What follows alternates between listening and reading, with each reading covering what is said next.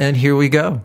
The Downward Facing Spiritual Spiral podcast. My name, of course, is Eddie Cohn, host, creator, producer of The Spiritual Spiral. I'm thrilled you're listening. I'm thrilled about today's episode because it was my first time having two guests in the studio. Incredibly thankful that Paul Teodo and Calvin Corzine took the time to come over here and talk on the show. And Calvin, you know, has been my yoga teacher, one of my yoga teachers over the last few years. And he's become a good friend of mine. And we have a lot of talks about tech and social media and the world around us. And he and I were talking about 4 months ago about, I think it would be really cool if you, me, and Paul talked all at once. And we had thought about doing a Skype conversation because Paul is now living in Bali with his wife, teaching yoga, meditation. But about 2 weeks ago, Paul flew back to the States just to be on my show. No, he flew back to the States to go visit his family in Arizona. So he had a day here in LA. And he was gracious enough to come over to my place and record a podcast with Calvin, which is really freaking awesome for both of them to do. They're both really busy. I think the reality is that it's nice to put the phone down and talk. And I was thinking, I want this intro to be quick. I've got a lot on my mind. I've been listening to a lot of different podcasts. I've been reading this book called Indistractable. There's this great conversation that I'm going to talk about on my next podcast where Ezra Klein is talking to Dave Edgars, one of my favorite writers, and they speak sort of about tech and social media, distractions, and this sort of willingness in our society to sort of just embrace technology like it's no big deal. I mean, I think we love convenience. And I guess my point is that it's not convenient to put your phone down and come over to my studio and talk for an hour and a half. I don't think we do that much anymore.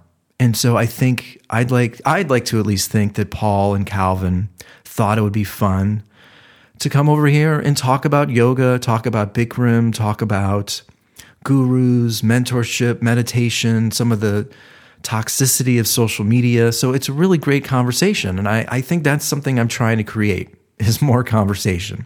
Couple points. I know it can feel as though I'm a bit misanthropic or that I'm sort of filled with vitriol because I just criticize. I like to think more about it, though, is take notice of what's happening in our culture. And that's sort of a kind of a reason why I became a yoga teacher about 3-4 years ago. I was noticing something that was sort of turning me off to our culture or what's happening in our culture. And it feels as though you need to embrace technology to exist. It feels as though you have to be on social media to exist. It has become, at least in America, and Paul talks about this, sort of the differences between America and Bali. At least here in America, and I have friends in Europe, it feels as though we're embracing as much as quickly as we can without really thinking. Now, it doesn't seem like a big deal. And, Calvin and I were sort of talking about this. I brought up this analogy in New York where I see people staring at their phones and walking into each other and walking into telephone poles and walking into the middle of the street, almost getting hit by cars because they're staring at their phones. And, Calvin, and I agree with him on the one hand, it's amusing. And he laughs at it, and I certainly laugh at it also. But I think it's gotten to the point where it's disrupting our culture more than ever. And how does that connect to yoga? Well, I like to think yoga is, there's different aspects to yoga. And yoga sort of falls into this very interesting modality where people can interpret so many different ways. And that may be a good thing. It could also be a bad thing. But I like to think of yoga as not only creating some physical strength, but being comfortable with the good and the bad that's residing inside your head, noticing what's going on, connecting with your body and your mind, being able to turn your phone off and sit still for a half hour or an hour. Those simple acts of connecting with yourself, are getting lost because of technology. And it does feel, though, sometimes when I see yoga teachers posting a lot of stories on Instagram over 20, 30, and these are people that I've stopped following because to me, they're not really helping. They're perpetuating this process of people obsessing over technology. To me, yoga teachers should hopefully help people connect more with themselves, be more comfortable with themselves, be more comfortable with not just the external, but some of the intrinsic qualities, the subtleties of our lives. Last little bit here, Dave Edgars was talking on the podcast about how he doesn't have Wi-Fi. He doesn't have a smartphone. And, right away, that could seem completely insane, but maybe it's not. Why do we feel like we have to keep consuming and purchasing, surrounding ourselves with Instagram and social media and Facebook and phones and iPads? I mean, of course, technology can make our lives easier and more convenient, but I do get the sense that it's dehumanizing us. And I think one way to get that back is through meditation, through going to yoga class, and through putting the phone down and having face-to-face conversations. And I was just thinking before we get on with the conversation with Calvin and Paul, if you go out to dinner sometime in the next couple of weeks and you're with somebody and they have to have their phone on the table, you should just get up and leave. I mean, seriously, because it means that you are not worthy enough where they can't put their phone away for an hour and a half and actually have a face-to-face conversation with you without being distracted. Just something that I was thinking about. So thanks again so much for Paul and Calvin coming over here, talking with me. Calvin, I really love going to his class. I've never taken Paul's class, but I have to say, I really connect with him. Not just as a yoga teacher, but I love how he's a musician, a singer. Both of them are very sensitive, but there's this sort of artistic quality to Paul that I really connect with. And actually about 40 minutes into the show, I play one of Paul's, at least a little clip of one of Paul's songs. He typically plays guitar during Shavasana at the end of his classes. I just feel as though my friendship with these two guys has grown because we've taken the time to talk. And it's pretty powerful. And one of my goals over the next year or two is to go to Thailand and then visit Paul and his wife in Bali and take a yoga class with him in Bali. I just think that would be freaking awesome. So as always, if you dig the show, you can write a review, head over to iTunes, give it 5 stars, share it with one of your friends. Be sure to visit Calvin over at Yoga Works in Santa Monica on Main Street. He's there, I think, Mondays, Wednesdays, and Sundays. And then Paul, you can visit him all the way in Bali. Go to Bali for a few weeks, take some yoga classes, take some meditation. Either way, great guys. Thrilled they took the time to talk to me. And yeah, that's pretty much it. Again, if you dig the show, share it with friends. You can message me at Instagram at Eddie Cohn or Twitter at Eddie Cohn. And that's it. So thank you so much for listening and being a part of the Downward Facing Spiritual Spiral podcast.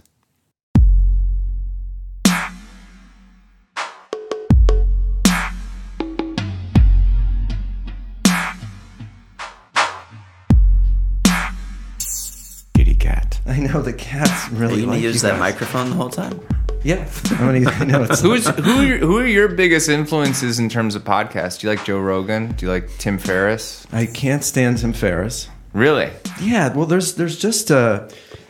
He's a little cocky. Yes, exactly. He's arrogant. The problem with this podcast today is that if I don't focus, we're going to just shoot the shit for an hour and just listen to Calvin drink coffee. Make inappropriate jokes. Right. So I got to say, though, the time... First of all, thanks for being here. Are you recording already? Oh, yeah. Oh, wow. You already caught your arrogant metric system comment. Yeah. No, don't worry. Well, it's interesting timing because I sent you the Patapi Joy article that was on the New York Times a couple weeks ago. And you read it a little while ago. And then I watched the Bikram yoga... documentary last night on Netflix. Have you seen the 30 for 30? I've No. seen the 30 for 30. I think 30 for 30 is even better. Well, this is here. This I'm curious. This is what I'm confused about. I like to think that yoga has this potential to change people's lives, and there's a depth to it. But then I also think how easily people are manipulated and potentially brainwashed into believing that these people are like gods, and maybe it should be thought of as merely a fitness modality, because the minute people Give it that power. right, then I feel like people take advantage of it. Some people. I think the most disturbing stuff about all the Bikram thing is just how many people are out there just searching for some form of a validation that gives it the power. Not the power that he took or projected, but just how many millions of people will just throw any logic to the wind at the idea of finding validation or finding a guru or making them basically feel better about themselves. Yeah. Because that power is given, it's not taken. Like, it was interesting about the Johnny Quest thing that came up recently. Right. And I don't know if you guys saw the videos. I did. You've read the No, article. I've heard. I haven't actually had a chance to look at it yet, but I've heard. It's great. yeah. Well, there's some videos about, basically it's like a group of women that he's doing a training, and he's doing what he calls a diaper change adjustment. And it's like, bro, first of all, if you know nothing good is coming from wrapping a woman's legs around you. And then there's a woman who speaks up against it in class. And he's like, what, should I ask you permission to touch you? And then he puts his hand on her head in a very like demeaning way. And she spoke up. Whereas the other people in the room are like, I wouldn't feel comfortable, but I that's basically great that you speak up, because a lot of people wouldn't speak up. What's tricky though for me, and I've done a couple teacher trainings, but there, Matt Phippen, when he went to the adjustment section, everybody was just, oh yes, I need to learn adjustments because my students love to be adjusted. And there is a value, like a lot of people go to classes to get adjusted. They really enjoy that. But I think, as you're saying, people seem to take advantage of the power. It's the number one piece of constructive criticism that I get, that I don't give enough adjustments. That you don't give enough. Yeah. And you also have to remember it's very cultural. So like I live in Indonesia, and there's at the studio that I teach at, there's people coming from all over the world. And if they're from a Latin American country, or if they're from Europe, France or Europe, like they want to be touched more. And there's not the same stigma as there is in the United States. So it's literally by far the number one piece of constructive criticism that I get is, I wish you would give me, and it's not coming from any type of like sexual or anything. Like, they're just saying like, I want you to help me, not dump into my shoulders as if I'm floating up into Pinchamayurasana, or, right. Help me open up my chest in Urdhvanurasana, like simple adjustments. And that's the number one criticism that I receive, and I think it's partially because of being in here and being in Los Angeles for a long time, which is like a lawsuit happy, and at the same time hearing these horrible things about some of these teachers, it makes you not want to touch people. And then the number one piece of criticism that I get is, please touch us more, right, in a respectful way. Yeah, well, tactile feedback is one of the best ways to teach somebody, because I was in a class the other day, and I had a teacher who was like, you could tell she'd been studying, not for that long, but she was smart. She had an idea of what she was trying to get at, but she gave a couple of instructions. She told the room, and this was at a hot yoga studio that wasn't particular, the student base isn't particularly advanced, we would say. And, she's telling them to engage their serratus. And I'm in the back, like, these people don't know what their serratus is, nor how to engage it.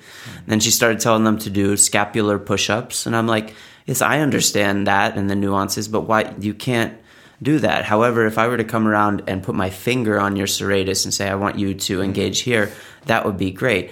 However, the difference between doing that and manipulating your body, I think, is a big thing, because in Europe, although I think they have it right, because they'll go for a run if they want to work out, they'll lift weights, and then they'll go to yoga if they want to do yoga.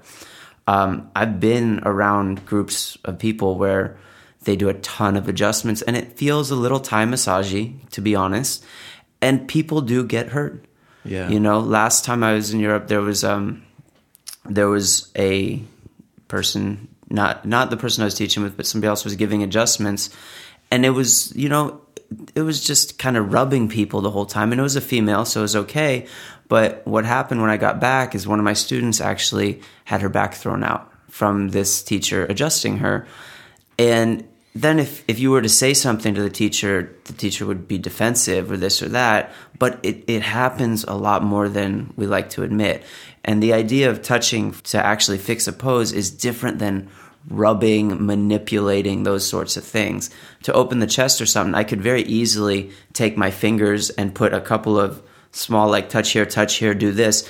And that would actually be more efficient. It just wouldn't feel as good.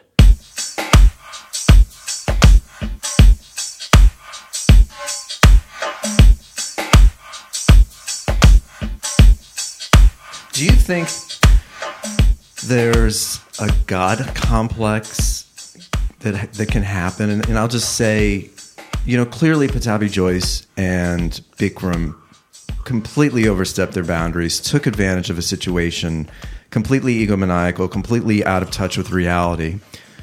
But I have sensed here in LA, you know, I took Brian Kest's class years ago. And I just, the ego that oozed off of him was just over the top. I mean, I couldn't believe it. And I've sensed that energy from other teachers in LA.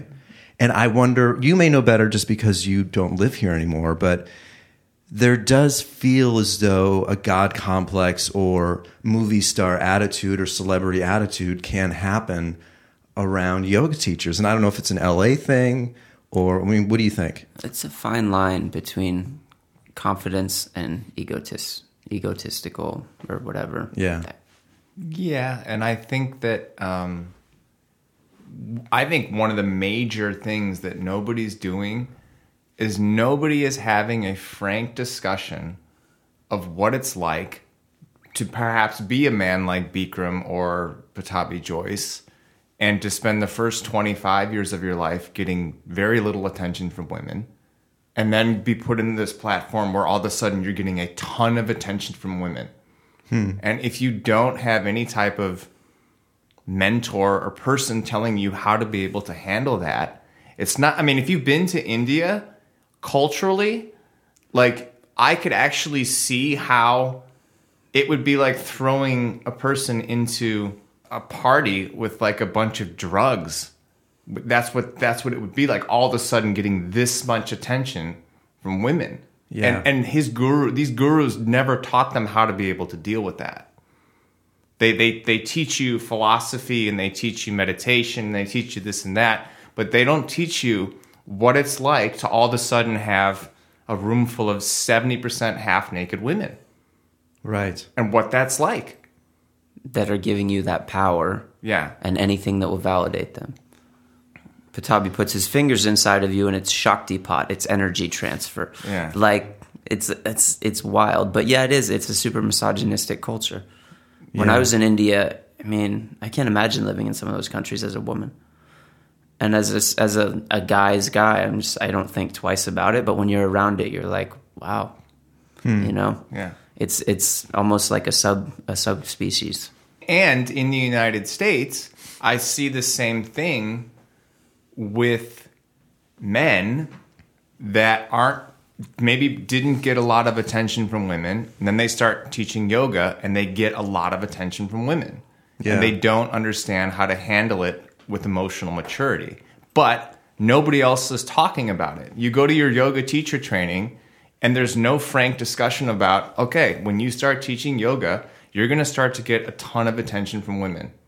And you need to know how to handle that. But there's no discussion about that.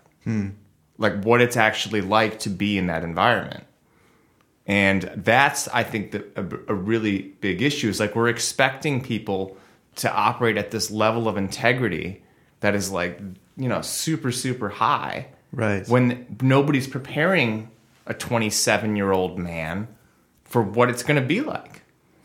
And I also think, and then I'll I'll move on, but there's this strange concept where it feels like people were perpetuating the process also. Like, how so? Well, somebody would say, oh, Bikram did this, or he invited me up to his room, or people were confronting. And then she goes up to the room?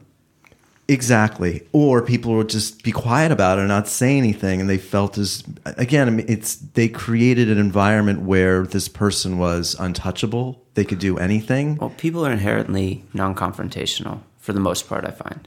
Yeah. Yeah. And that's just the reality. I mean, that's why even when we were joking about this podcast, I was like, let's do it in person. Because when 3 people are in a room looking at each other, it's a lot easier, or it's a lot harder to bullshit or even like get angry. Have you heard Mike Tyson's recent thing? And it's social media has made people way too uncomfortable talking shit without getting punched in the face. Yeah. And I was like, I love that, because people are these keyboard warriors, or if you hide behind a phone or text message or this or that, it's different than being face to face and having a conversation. Right. And clear down to like, if you're bullshitting face to face, then you're going to be like, come on, man. Yeah. Whereas if it's over the phone, you might say that, but it won't translate and it won't change the course of the conversation. Well, this is a great transition because, again, my podcast, I think one of the biggest issues, and I think we're not even scratching the surface, I think, of the toxicity that is being spread daily because of a very simple thing of what you just said. People think that they can say or do anything. Yeah. They can hide behind their keyboard. They can stare at their phone all day. They can pretend to be happy and confident when in reality they're addicted to drugs or they're miserably unhappy. Mm-hmm. So I'm curious, and just for our personal, I'll just tell a personal story. I remember like 6 months ago, you posted a video where you were talking about a discussion that we had about are photos, pretty pictures inspiring? How do they affect you? Are they inspiring or are they like triggering or something? And Paul responded to it about how music. I watch like guys playing guitar really fast and, that is the same thing. And I was going to respond to you. And then we started like DMing each other. But then my head was about to explode because I realized I can't have a conversation with you via DMing. Yeah. And it felt as though, so I'm caught and stuck in this world of, I've backed off from using Instagram virtually at all. Yeah. Because it feels to me as though those are all little ditties.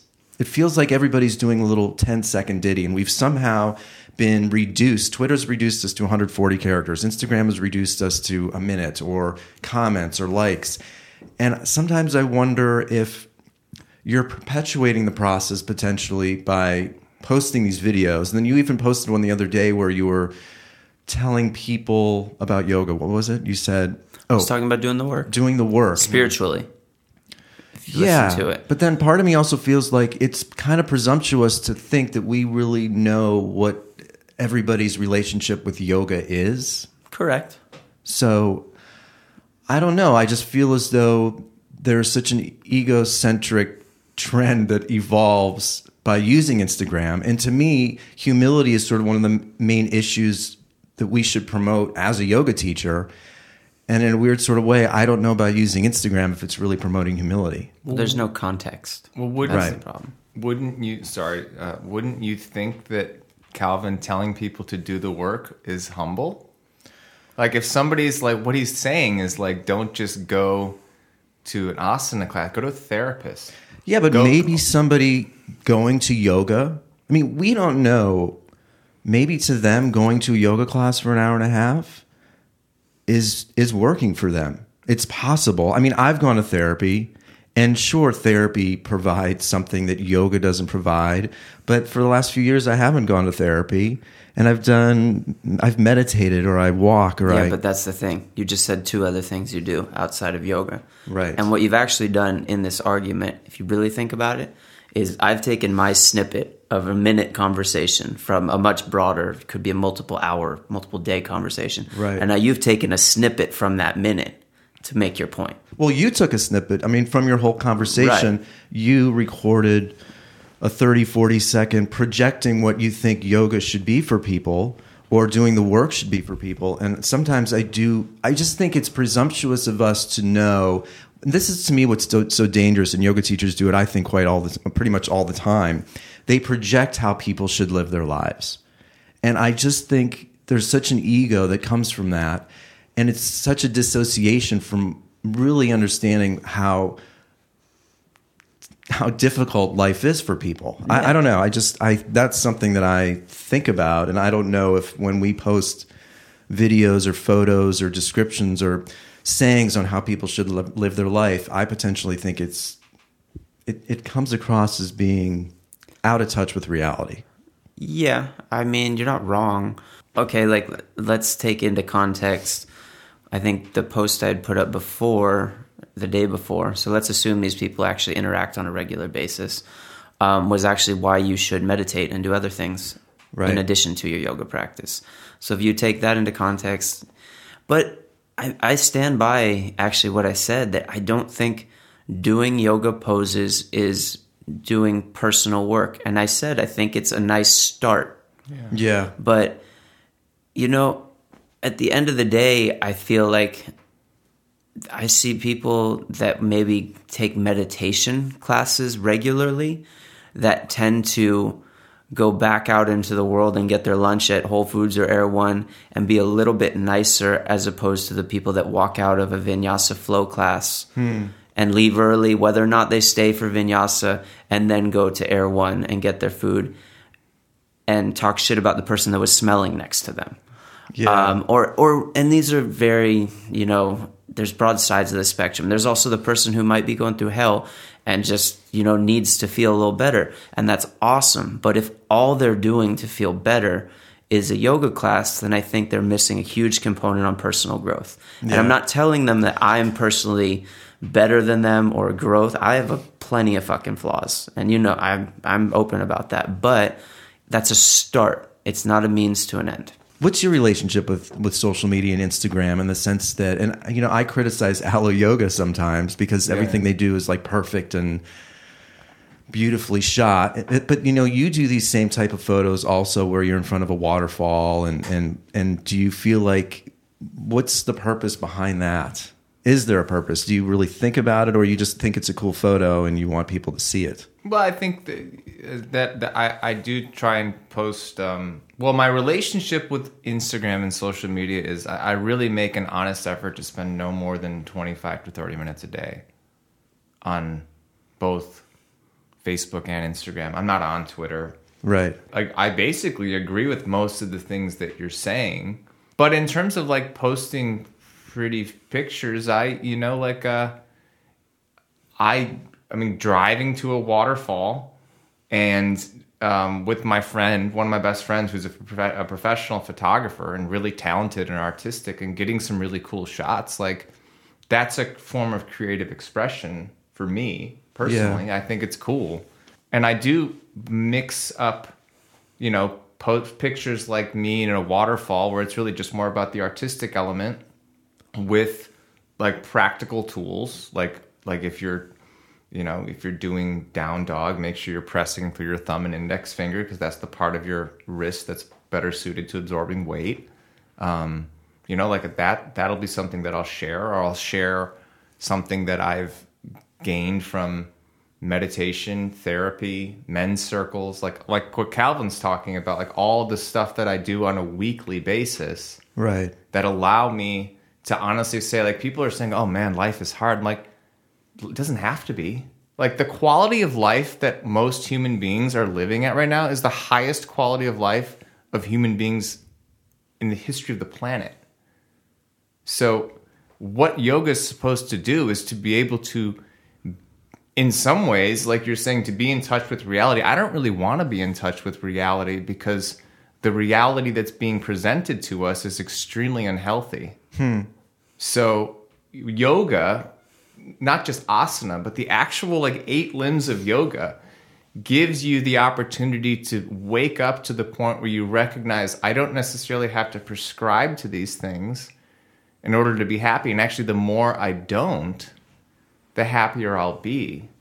So with regards to the whole point, I post on Instagram because it is a necessary tool to help me make people aware of the things that I'm offering. And then they have ample choices to not follow me, not take my teacher training, not come on my retreats. Well, I feel like you've sort of created an indie.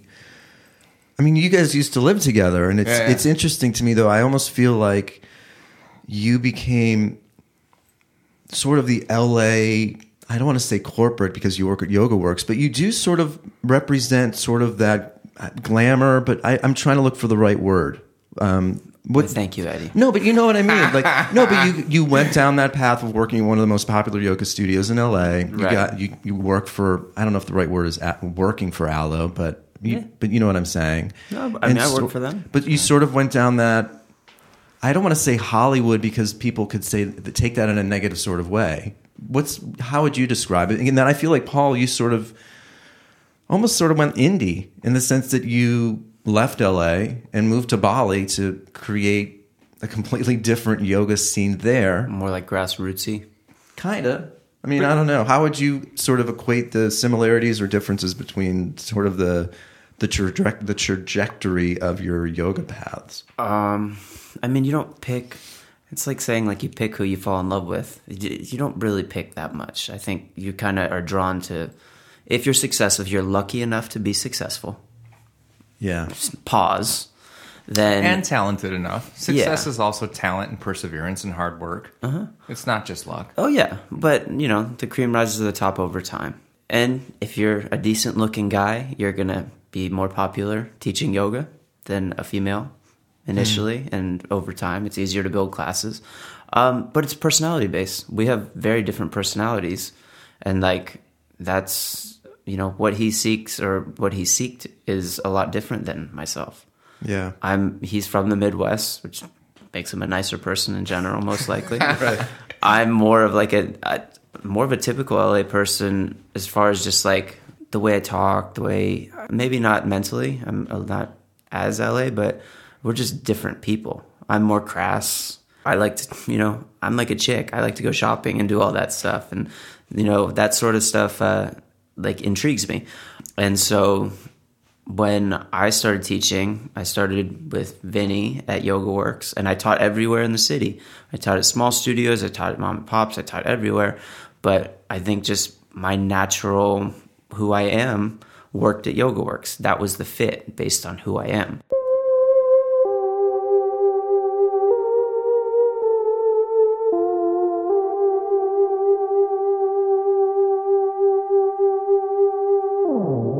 When you move to Bali and you're more into like the nature stuff, he teaches meditation. His wife is a meditation teacher. They like hippie shit, like when we live together, that's like, it's, this is kind of based on who you are and what you want and what you attract. So you're also looking at two very specific examples of people who've been lucky enough and skilled enough, but fortunate in succeeding at something. Like, you could talk about a lot of people like myself that have not done well, or a lot of people like Paul that have not done well, and it becomes a whole different conversation. It's just a different time and place, but the same type of person. Do you feel it's yoga if you're not, because you're right, asana is just one part, and most people don't know about the other 7. Yeah. And do you feel as though you should have to teach pranayama or meditation? Is it that really makes it a yoga class, or are these classes where it's really just like the physical? Are they really just fitness classes? And I'm wondering if that's part of the reason why you wanted to go to Bali, because I imagine it's a completely different scene there when it comes to a yoga class. Yes and no. Yes, but there's also the same degree of treachery in Bali, because it's more spiritual.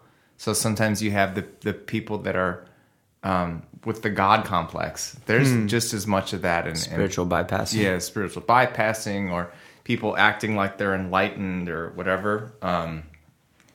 I think you just it's your responsibility to teach the things that you know. And the longer you've been teaching, I think you have maybe not a responsibility, but it's like, would you gain more doing another teacher training and learning more about alignment, or would you gain more by doing a meditation training, or would you gain more by studying with a relationship expert? So I think in terms of my personal opinion, I do believe that a yoga teacher, especially one who's asking the world to give them more responsibility, you have to take more responsibility on yourself to be a well-rounded human being and to say, okay, if I'm going to stand up in front of these people and lead teacher trainings, I have to work on my relationship with my wife. I have to work on my relationship to a higher power. I have to work on my relationship with my parents. Because all of these things are layers of karma that we have to deal with. And it doesn't mean I have to perfect any of these things, because my relationship with my wife is fantastic, but it's not perfect. And my relationship with my parents is fantastic, but it's not perfect. But if I'm working on it, then I feel more comfortable standing up in front of a room full of people talking about ethics. Yeah.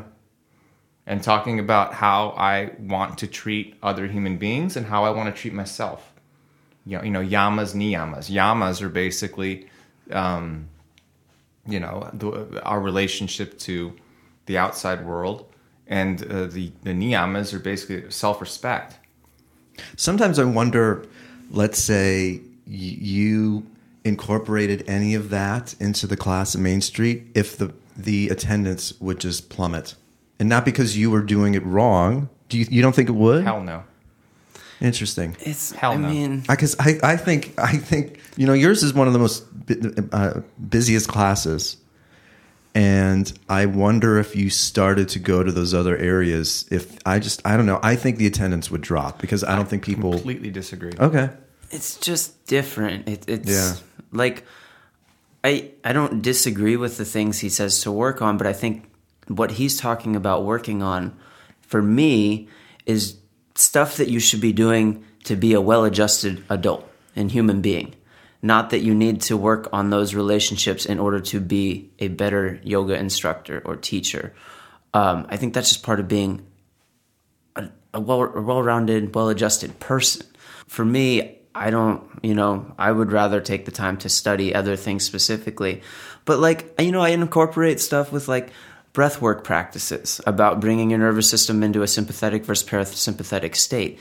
It's similar sorts of things as far as physiological, but I just don't your know. vernacular, it can be different, it's also, I would rather be really good at one thing as far as a teacher, and then add on for my personal growth or evolution or whatever the word is, then spread it thin, because for me, everything is so particular. I separate meditation and an asana or a yoga class, but that's just me. And I kind of, for a lot of people, they talk about their yoga class is a moving meditation. I think for some people it is, and for some people it's not.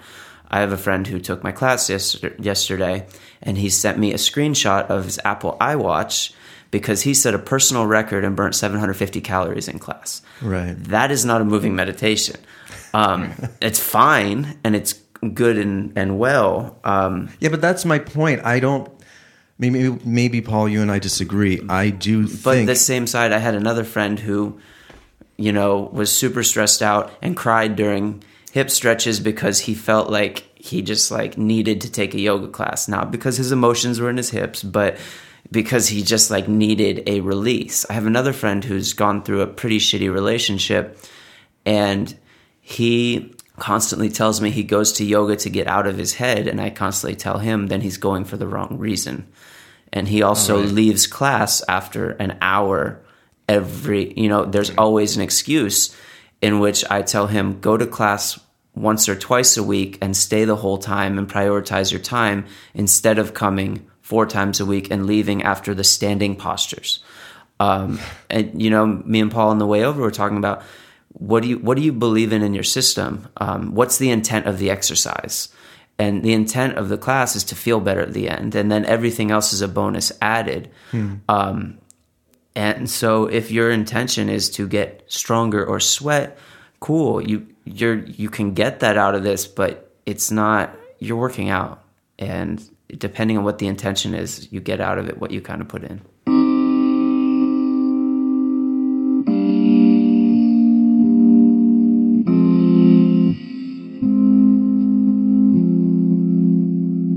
The whole thing about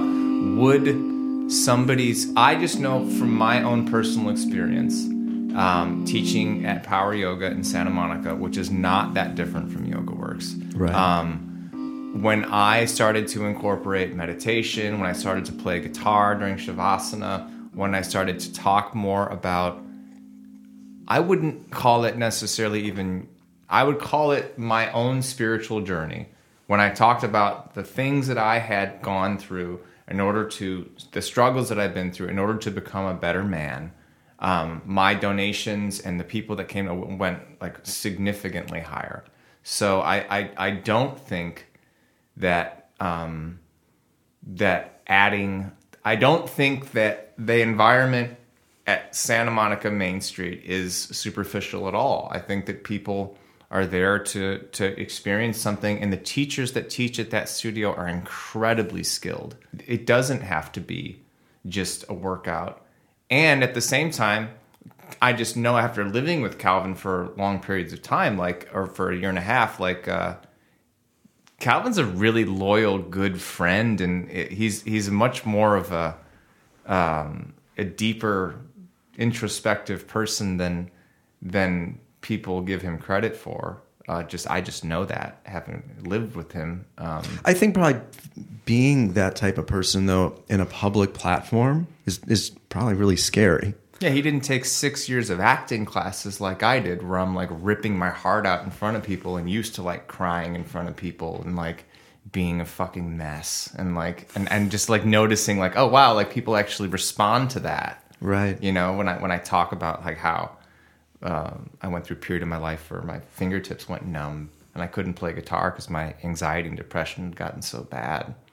You know, I've learned that like sharing that is actually empowering versus but that's because of my acting, just because of my experience as a performer and an artist. Yeah, my teaching style is more, it's not look at it. I'm not, even when you take my class, it's not look at me. It's not about me. It's everything's directed towards the other person. But also if you talk about teaching those sorts of things, my personal space on all of that is inquisition. And so I'm not comfortable talking about that because I like to inquire other people's opinion, and then I take it in and I don't necessarily have an opinion. Like I was out with one of my friends recently, and the conversation was like steering away from, and I think I've talked to you about this before, like one of my favorite things to ask people is like, what do you think happens when you die? That's a conversation that is fully inquisitive based on somebody's own opinions and maybe experience. So if that's something like that I inquire about fairly regularly with people I'm comfortable talking to, that's not something to bring in, because all it is kind of collecting speculative data. And that's how all of that world feels to me. I feel like especially if you're put in a position of quote unquote power, and I start quoting inquisitive speculation, like it doesn't work for me. But I'm also, Vita stands on the stage for most of the class, or some teachers do that. I'm walking around, I'm off to the side. It's not a me thing. Well, and that's one of the things that I've loved about your class. I've never felt as though I never felt the ego permeating off of the stage or wherever you were. There was a humility to your class all the time. And I think that's an important lesson. Something that I take when I teach is that it really isn't about me. I mean, it's about the 10, 20, in your case, 100 people that are in that room trying to find whatever sense of yoga, relaxation, maybe a workout, and that they can find in that hour and a half. And so often I've found a lot of yoga teachers make it about them. And to me, that's sort of where the imbalance happens. And then there's a toxicity in the room that I could feel. Right. And I never felt that in your class. Well, it's also, you have X amount of words you're going to give throughout a class. And I think you notice even lately, all of our teaching changes, but there's a lot of the cueing and verbiage I use now is like, maybe this works for you, maybe not. Yeah. And I'd rather give you a few options of what might work for you or what you might feel than try to do something else that feels preachy and isn't consistent with me or my verbiage or the way I act or the way I teach. So it's different. The person that comes to my class is a different person than comes to Paul's class, is a different person that comes to someone else. There's a crossover always because there's similarities. But if you go like specific, it's different, And I only talk about the things, the tools that I've used that have helped me. And I am more opinionated in terms of believing that, like, if you do these things, you will see benefits. Like, if you start incorporating gratitude as part of your weekly routine, which is basically santosha, right? Contentment, it's been scientifically proven to change the way that you feel about yourself and the way that you feel about the world. So there's really, I basically say it in a way it's like, it's proven, and these are facts, and try it. And it's also one of the things you're supposed to practice as a yogi is contentment and gratitude, and do it. And I think that's, before we move on, that's sort of why I, place a little higher standard on the potential that can arise from going to yoga 3, 4, 5 times a week. I do think, and of course I read a lot about it, but I do know anxiety, disconnection, people aren't talking, people aren't around each other. We need human connection. That all provides stability. It provides love. It provides comfort. These are all normal reactions and human emotions that we need, and we aren't getting them as much anymore. So if you go to a yoga class for an hour and 15 minutes, hour and a half, and it's just 90 minutes of asana, there's probably serotonin that's released, and you probably feel better. Endorphins, you sweat, you move. But, if there's a way to add a little bit of some of these other concepts from the limbs of yoga, I think now more than ever, I just feel like people need that.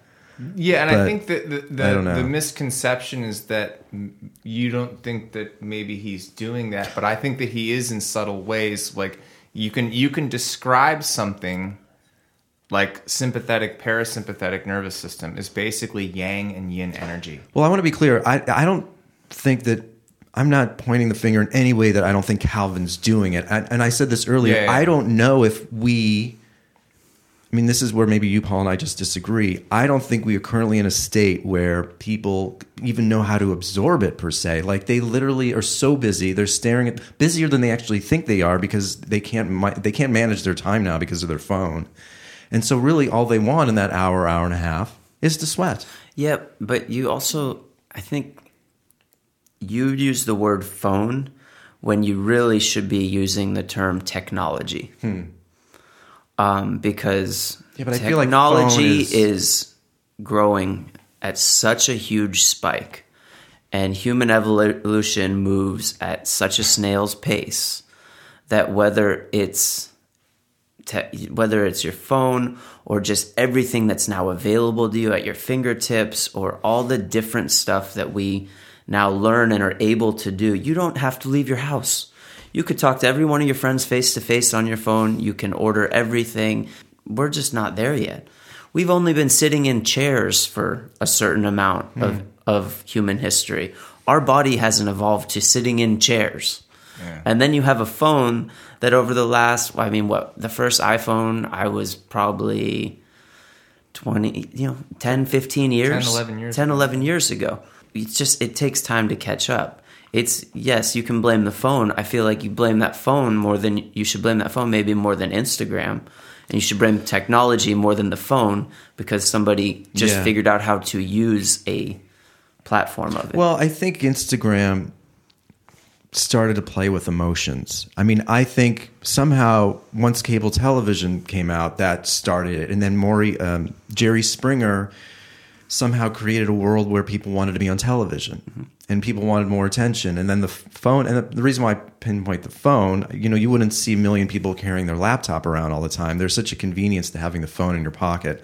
But then social media and Instagram has created a part of the phone that is addictive and plays with people's emotions.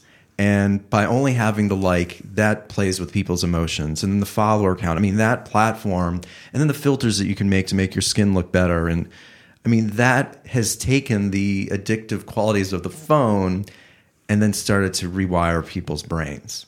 And that to me is sort of where the danger happens. Yeah. So, I mean, the filters are also funny. Yeah. Well, I have like a friend of mine. We were at dinner Sunday night with a group of friends, and she loves her filters. She uses like that like Jessica Rabbit filter, from Snapchat. And she was out with her friends, and her friend posted a regular photo of the group, and then she posted her version filtered, and she got into a fight with the friend because the friend's like, "What? You don't look like what I look like normally?" But at the end of the day, I was laughing because I sent a photo to like the girl's boyfriend and our other friend in a group chat, and I was like, in this filtered photo, these chicks all look like trannies. Not that there's anything wrong with that, but it's your perception of it too. Yeah. And it's same being a well-adjusted person. I have a relationship with social media where I don't view it as real life. But a lot of people do. Like, I joke around nonstop on my social media. I make a bunch of stupid comments, and then like I get hate messages here and there from people that like think I'm being serious. I made like a joke like about exes being like used toys, and I had a couple people just freak out, and it's just like, it's a joke. Yeah. And it's literally just a joke. And then like I'll say something else that's maybe not as, something else. I made a joke about my sex life yesterday, and everyone thinks it's funny because everyone likes to talk about sex. They just don't like to say it out loud necessarily on social media. Right. But it's not real life. I get that people think it is. I get it is a drug in the way that it's addictive and those things, but we talk about this all the time. People have to be willing to be a fucking adult. Yes, and they have to take responsibility for it. And one thing I will say is that my environment now is so different than you guys. So, like, when people come to my studio at the Yoga Barn, they're not coming in between appointments. They're not coming, like, they have come to, like, take a month to detox.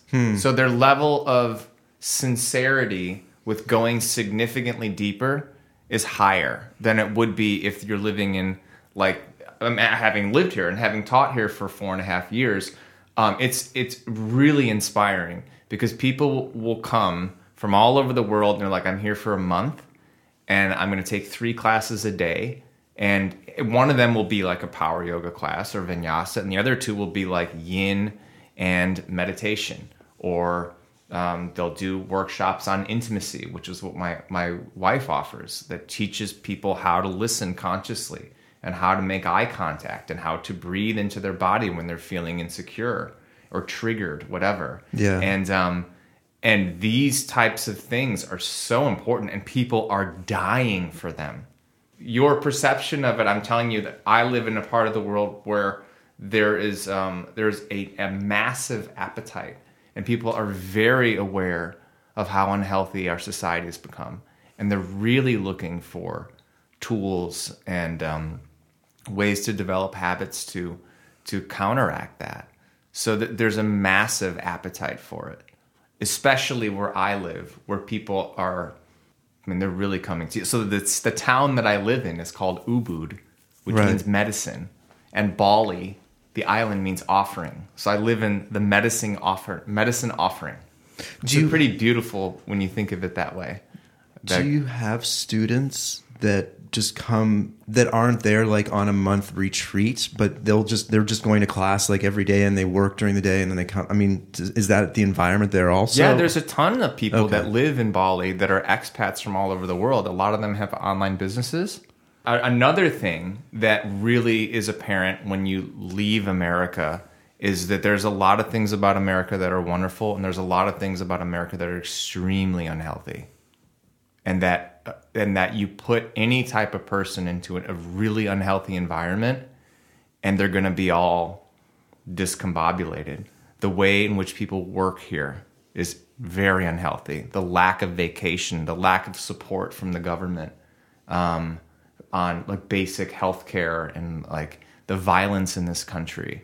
I mean, there's so many things that the political environment, all of these things are having a massive impact. The president. Yeah.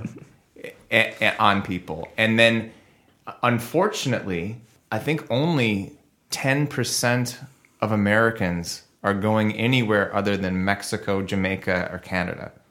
So you're looking at 1 out of 10 Americans are actually seeing the world. A lot of that's financial, though. Well, it's financial, but it's also it's conditioning. People are being conditioned to buy the next iPhone versus wait and spend $1,000 on a plane ticket to Europe, or go to Southeast Asia, where it's incredibly affordable. But because of the bombardment, which is social media is part of it, but just like you have to buy things, and then also the attitude of like you live in the greatest country in the world. Like that's not true. Like I've been to enough countries to know that America's a great country, but to unanimously declare it the greatest country in the world is only a statement that somebody would make if they've never been anywhere. Because it's not. It's a great country, but what is then? What is the greatest country? I don't know what the greatest country in the world is. I'm not saying it is. But I know at least 10, 11 different countries where the quality of life is at least as good as America, if not better.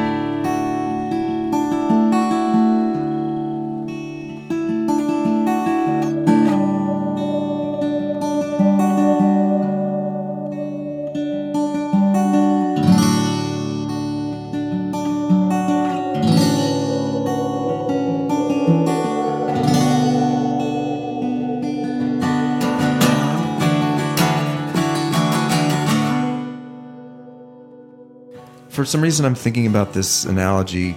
It's not really overwhelmingly cool, but just living in a bubble.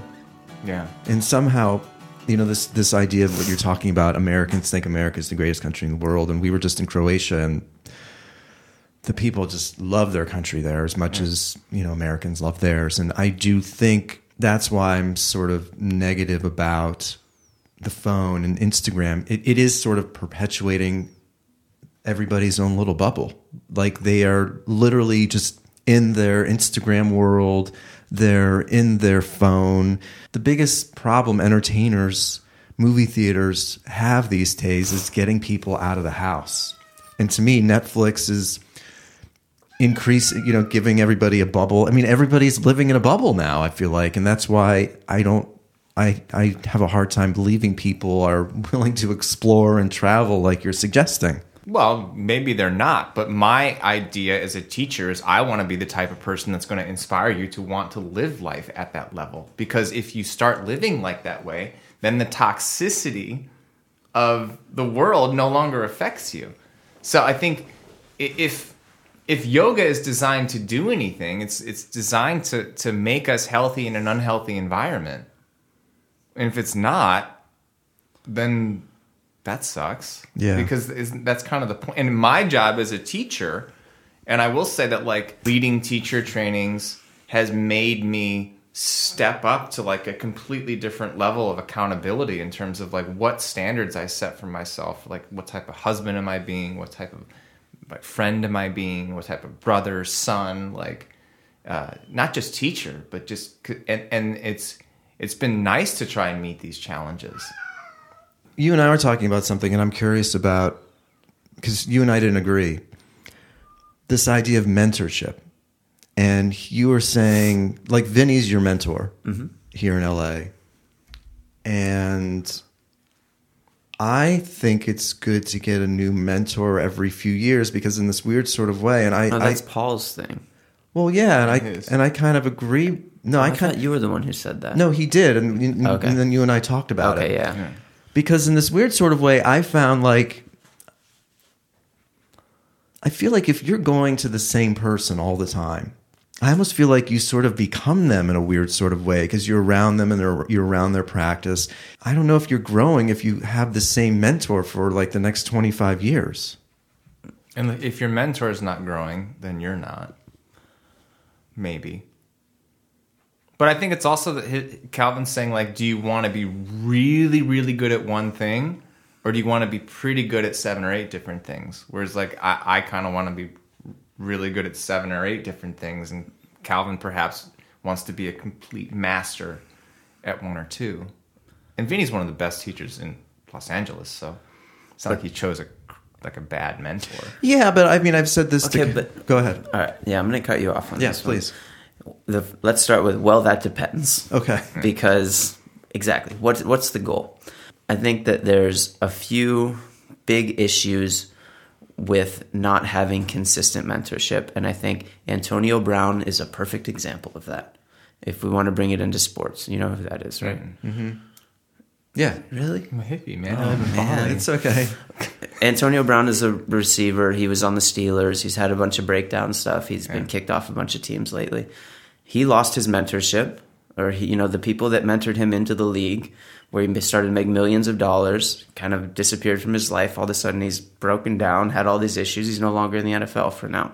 For me, the idea of a mentorship also ties into something that is very much lost in a lot of our modern society, and that's loyalty. Yeah. So it's just not about, hey, I've gathered the information from you that I need, and now I will move on to something else. It's about the loyalty of the relationship. Just like somebody can post a picture of themselves or a video and have 1 million people watch it, but not be able to look somebody in the eyes in a conversation.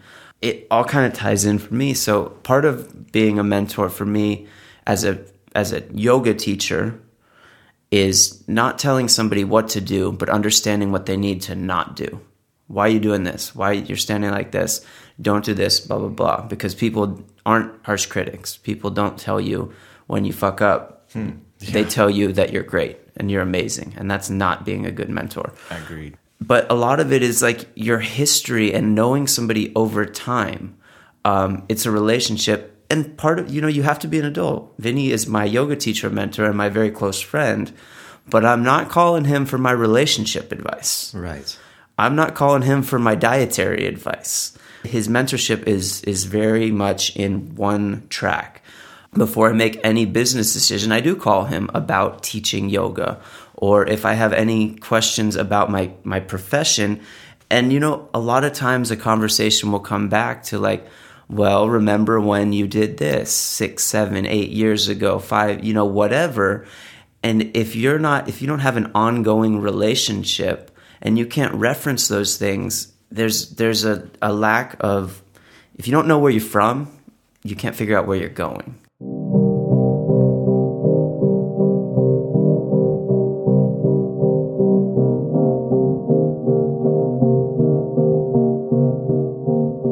If you're thinking mentorship as far as acquiring knowledge, yes, you need to acquire knowledge in multiple areas and facets and from different people. I study with different people a lot, but I have one mentor and I'm loyal to him as my teacher because I think that loyalty is lost in translation in our modern culture. And you have to practice what you preach. I still take his class regularly. He's my mentor. I call him before I make work decisions just to run it by him. Whether or not I agree with his take, I still run it by him. And it's a two-way street, Like he's like, this is my last retreat. I know you don't go on any of these. Will you please come assist it? I'm like, yeah, sure, I'm in. Is it really your last retreat though? Yeah. But there's just, you have to, over time, I think mentorship, like I mentor teachers now. And it's very much a mirror. I start to see the things that in my mind are inherent that are not inherent for people. And I get to see the process of people and their consistency and what they do and don't take from it. Or if you give somebody an assignment or something to do and then they don't follow through on it, and then they move on to somebody else as a mentor, they come back. I'm like, well, I asked you to do this and you didn't do it. So what do you ask? What do you want now? Like last time I gave you help, you basically told me to fuck off. Right. And then now you're going to move on to somebody else who maybe gives you the answer that you want to hear. And that's not mentorship. Like you're pretty young and you're already working with Aloe and you teach at a great studio in LA. I mean, and I've sensed that people can get burnout pretty easily teaching yoga. I mean, is it something that you could sense that? Have you ever sensed that? Or is this a career that you want to sustain for the next 30 years? Because I mean, you can burn out, but how many people have you seen Paul burn out in a few years? Oh, so many. Yeah. I mean, it's been almost a decade now. Okay. And I've definitely burnt out, but that's when you kind of reset. Like, and it's funny, like it's great where we are too. I saw Joan Hyman yesterday. She's been subbing a little bit and she travels nonstop. And she's actually saying how much she loves to come home and teach because the students are so freaking strong here, but also how she uses her time here to kind of reset. She lives with her boyfriend and then she'll teach a little bit. You have to be consistent in what you do. Me and Brock talk about this. If you're not practicing regularly, whatever that means, as far as what you can do, there's physical limitations, injuries, and what have you. But if you're not practicing, you don't have any business teaching. Yeah. I don't practice fancy stuff anymore. I don't have any business teaching it. But I practice a lot. And that's why I don't have a problem telling you to hold Warrior 2 for 2 fucking minutes until you shake your face off. Because I do that in Vinny's class all the time. You just have to stay consistent in something if you want to teach it. I think it's important to continue to challenge yourself too. And I think if you don't challenge yourself, that's when you get burnt out.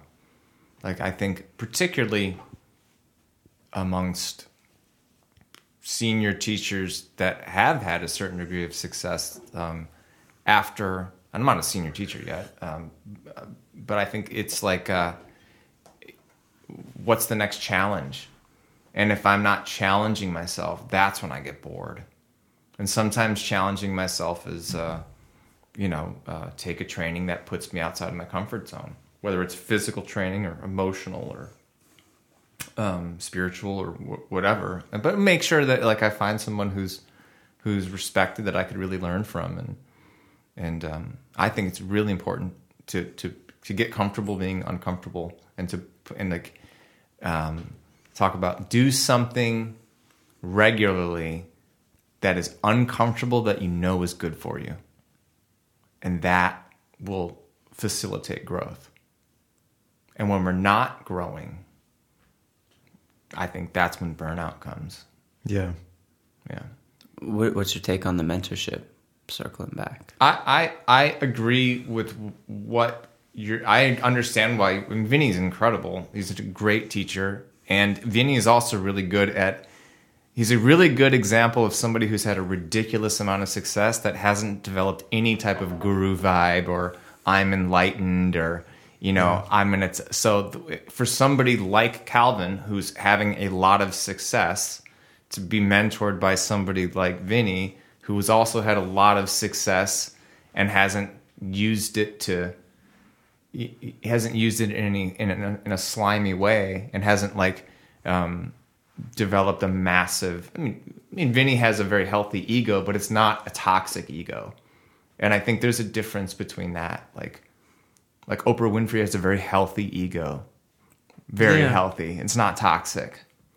I think the only person that can kill our ego is God. So it's like you might as well learn to make friends with your ego and learn when it's dangerous. And I think the more success a person has, the more dangerous it can be. And having somebody to keep you grounded is really important. So I have those people, but I also moved across the world. So, I had to find new mentors. There's really no way around it. I had to find new mentors. And I agree with why he said that. And that's great, and being loyal. And I also know that for me, like every 3 to 4 years, I am looking for a new mentor. But it's not until feel like I've really absorbed a lot from my teacher that's when I look for a new mentor.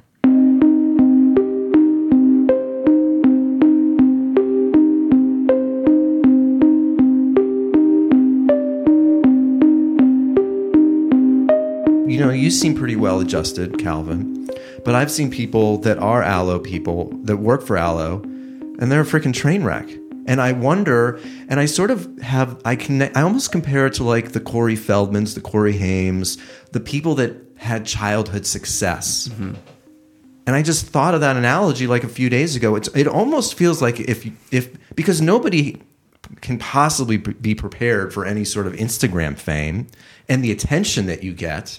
It almost feels like you're lucky if you don't become a train wreck, because that's what's going to happen if you get any sort of attention or fame or notoriety by being an Instagram star. No, because he has a certain degree of notoriety. I have a little bit. And I think if you have people in your life, hold on, if you have people in your life, mentors like Vinny, that can, or other people that can like remind you that you're not as cool as you think you are. And we all need that every once in a while. I think it's different for women, though. You're also, maybe. Are you talking models or are you talking yoga teachers? An Instagram famous yoga teacher is a medium-sized fish in a tiny pond. Right. So let's be very clear about the difference between that and models. And also, you can talk about like a company like Aloe that's actually, if you look at their online presence now, it's vastly different than it was a few years ago. They have much less yoga teachers under contract. They now basically do a lot of their online marketing through bloggers and, Instagram women or models or what have you, but fashion bloggers. And they use a lot of that marketing towards fashion as a clothing company. And that's fine. I think the kind of like yoga person online that more triggered you is the one that talks about their life. So if some Victoria's Secret model takes a photo wearing an Aloe pair of pants because she's paid for it, then it becomes okay, correct? It's just the implication. So everything evolves as far as how that goes. And as a clothing company, that's your job. You sell pants. Right. But you say that there's no difference between a Heidi Klum, or you say there's a huge difference between a Heidi Klum and then an Instagram person that has 100,000 followers. But I do think, mentally speaking, that person with 100,000 followers who works for Aloe, they think of themselves as Heidi Klum. They actually have the same emotional responses. And I do think there is a similarity. Their brain responds to the dopamine and the likes and the attention, and it makes them feel like they're a celebrity. I mean, you have 30, 40,000 followers or something. I'm just guessing.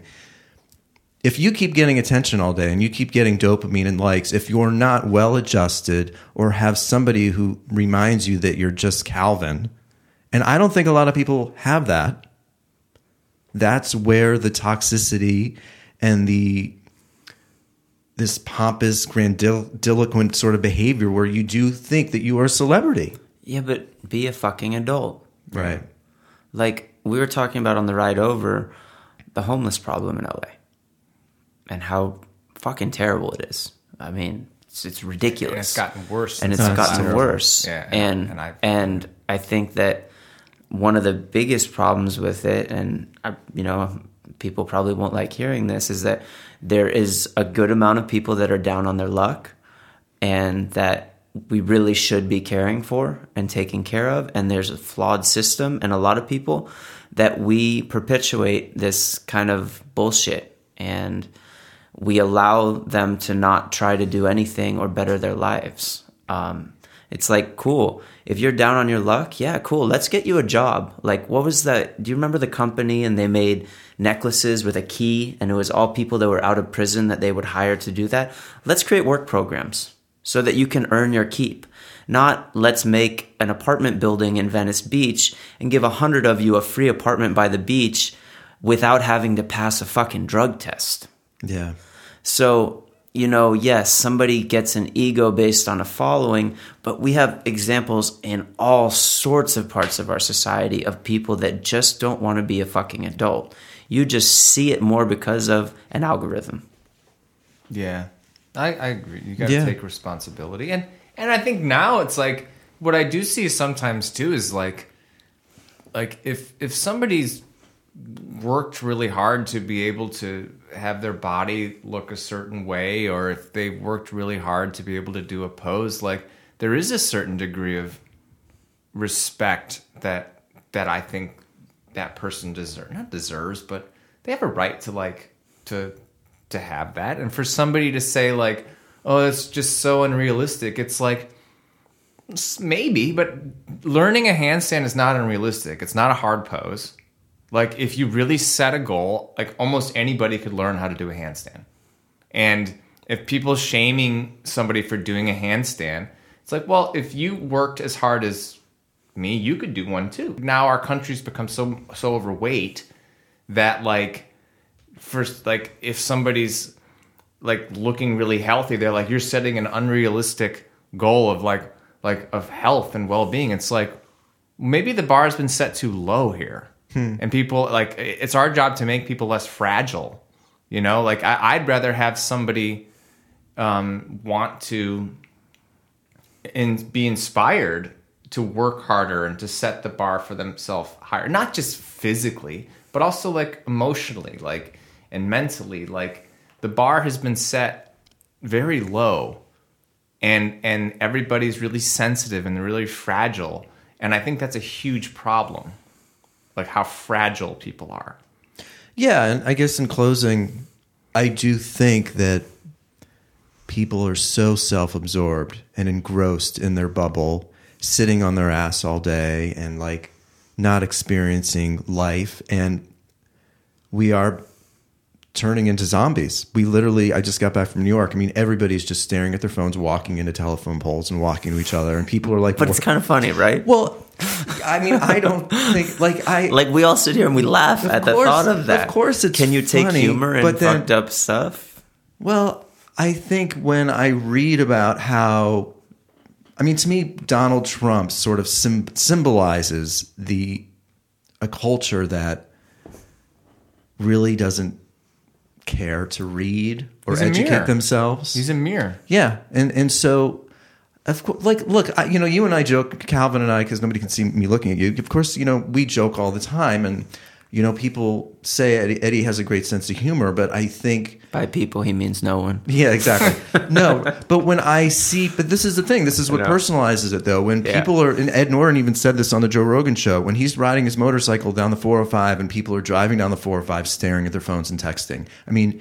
When Donald Trump is in the office, when people aren't going to the movie theaters and just staring at Netflix, and Netflix's algorithm is affecting creativity and the way people... YouTube algorithm, that so documentary was insane. To me, it's gone beyond, and I don't mean to be a downer here about it at all, but to me, it's gone beyond this is funny. It's gotten to the point where things are really sort of spiraling out of control. And I don't know if there's anything we can do to stop it because Amazon and Facebook and Twitter and Instagram and YouTube are just far too powerful. Well, there are things that we can do. So I'm a big believer in what we can do is I can develop my own self to the point where those things are no longer affecting me negatively. And that makes me, this is the whole idea of like stop being so fragile. I can choose to not like to develop myself to the point where I can stand on my own 2 feet. And then my job is to do that for the people close to me.